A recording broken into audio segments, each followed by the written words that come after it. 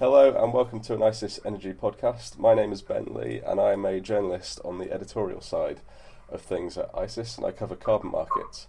Here with me today is yet my colleague from the ICIS Analyst Division, CHAC Solutions, Jan Andreasen. Hi Jan.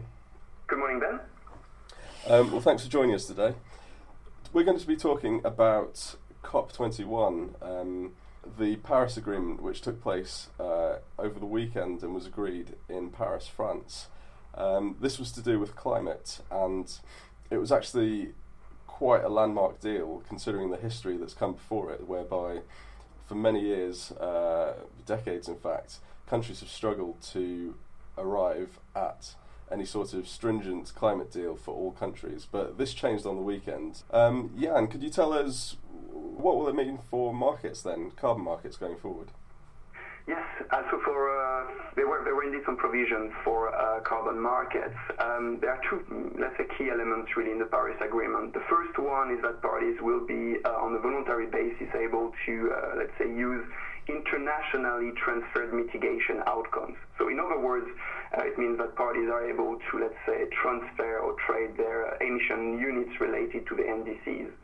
The second key element is the establishment of a new, let's say, mitigation mechanism, or in other words, another crediting mechanism. It's a little bit of a successor to the CDM and GI, if you want, so the two flexible mechanisms we saw under the Kyoto Protocol. Sorry, Jan, just to interrupt there, for readers, for listeners who might not know what those are. So there's the CDM is a mechanism that was set up after previous discussions, and that created carbon offset credits such as certified emissions reductions and emissions reduction units, which could be traded.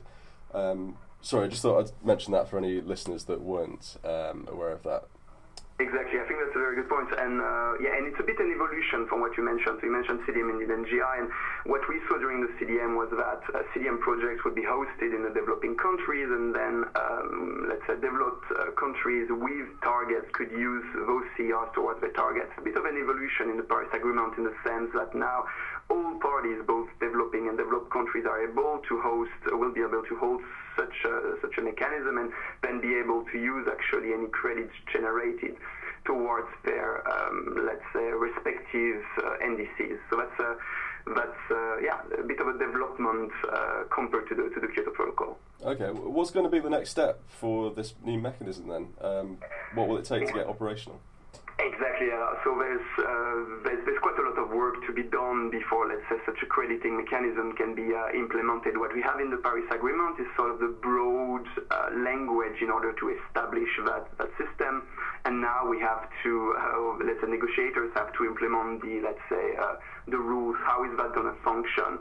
What type of activities would be allowed under such crediting mechanism? Will it be a project-based mechanism or rather more of a sectoral based mechanism? So there are many, the rules regarding that mechanism have to be sort of defined, and that could take indeed some years before we saw the rules emerging. As we saw for the CDM, it took some time before such implementation rules were actually developed. So that's what the negotiating parties, there's a new role basically now for the negotiating parties to really sort of hammer out how such mechanisms and the rest of the agreement also is gonna work on the ground. Okay, I see. So this is more just an overall political agreement, and then in coming years we'll see the details of that actually being put down on paper. Exactly. I guess the Paris Agreement is a deal for the post-2020 period, so after 2020. So I guess that's the sort of time frame we're looking at for a start to this mechanism. So I guess that's looking at sort of an international mechanism. What was agreed in terms of emissions trading systems, so country-specific emissions trading systems?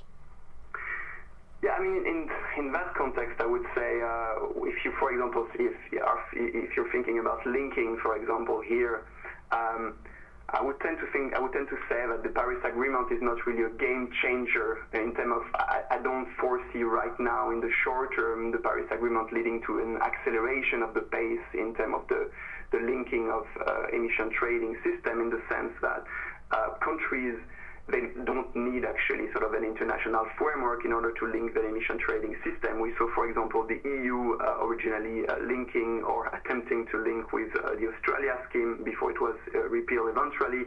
Right now, there are negotiations with Switzerland, for example. So it's really more of a bilateral discussion when it comes to linking. However, what the Paris Agreement can do, for example, with its elements on internationally transfer mitigation outcome, is that it can sort of facilitate, if you want, the let's say integration of mitigation outcome, mitigation action, such as emission trading system, within, let's say, the international framework. And we can also see sort of a facilitation when it comes to accounting rules. If parties sort of slowly sort of follow similar guidelines, then this is one element when you're talking about maybe linking emission trading system, which is then facilitated.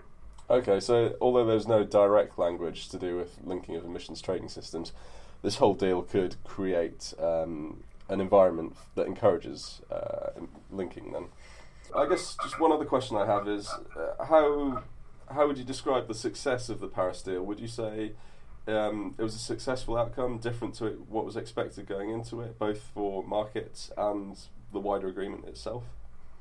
Yeah, very interesting question. I think overall it is a significant outcome, and I would tend to say that it went probably beyond the expectation that people had.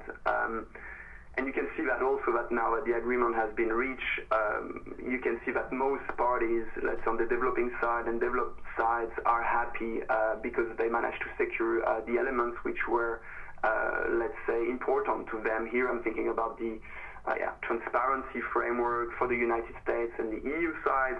I'm thinking then about climate finance, obviously, on the developing side. And also sort of the maintaining the concept of differentiation, although obviously that concept has evolved. But overall, I think, for example, an element which, in my opinion, goes beyond the expectation is, for example, the 1.5 degrees reference when you're thinking about the long-term goals. So I think the 2 degrees was something that parties were working towards. There was always the desire from low island states, for example, to put forward some language on the 1.5. However, it's something which wasn't clear before the negotiations. So definitely to some degree, on some elements, it was, I would say, that the outcome goes beyond perhaps what was expected originally. Sure, I see. All right, I think we'll wrap up there, but thanks for that, Jan. I guess in summary, this deal in Paris was a big historic deal on climate change, which has taken a long time to arrive at. It has implications for markets in that in two aspects. One, it could encourage, there is actual language in there to set up a new international crediting mechanism, so that could lead to future international trade as we go forward. But also, the general framework is there for emissions trading systems to develop in the future, but also link, if not in language, then in sentiment. Thanks for joining us today, and if you'd like to find out more information, please visit isis.com. Thanks.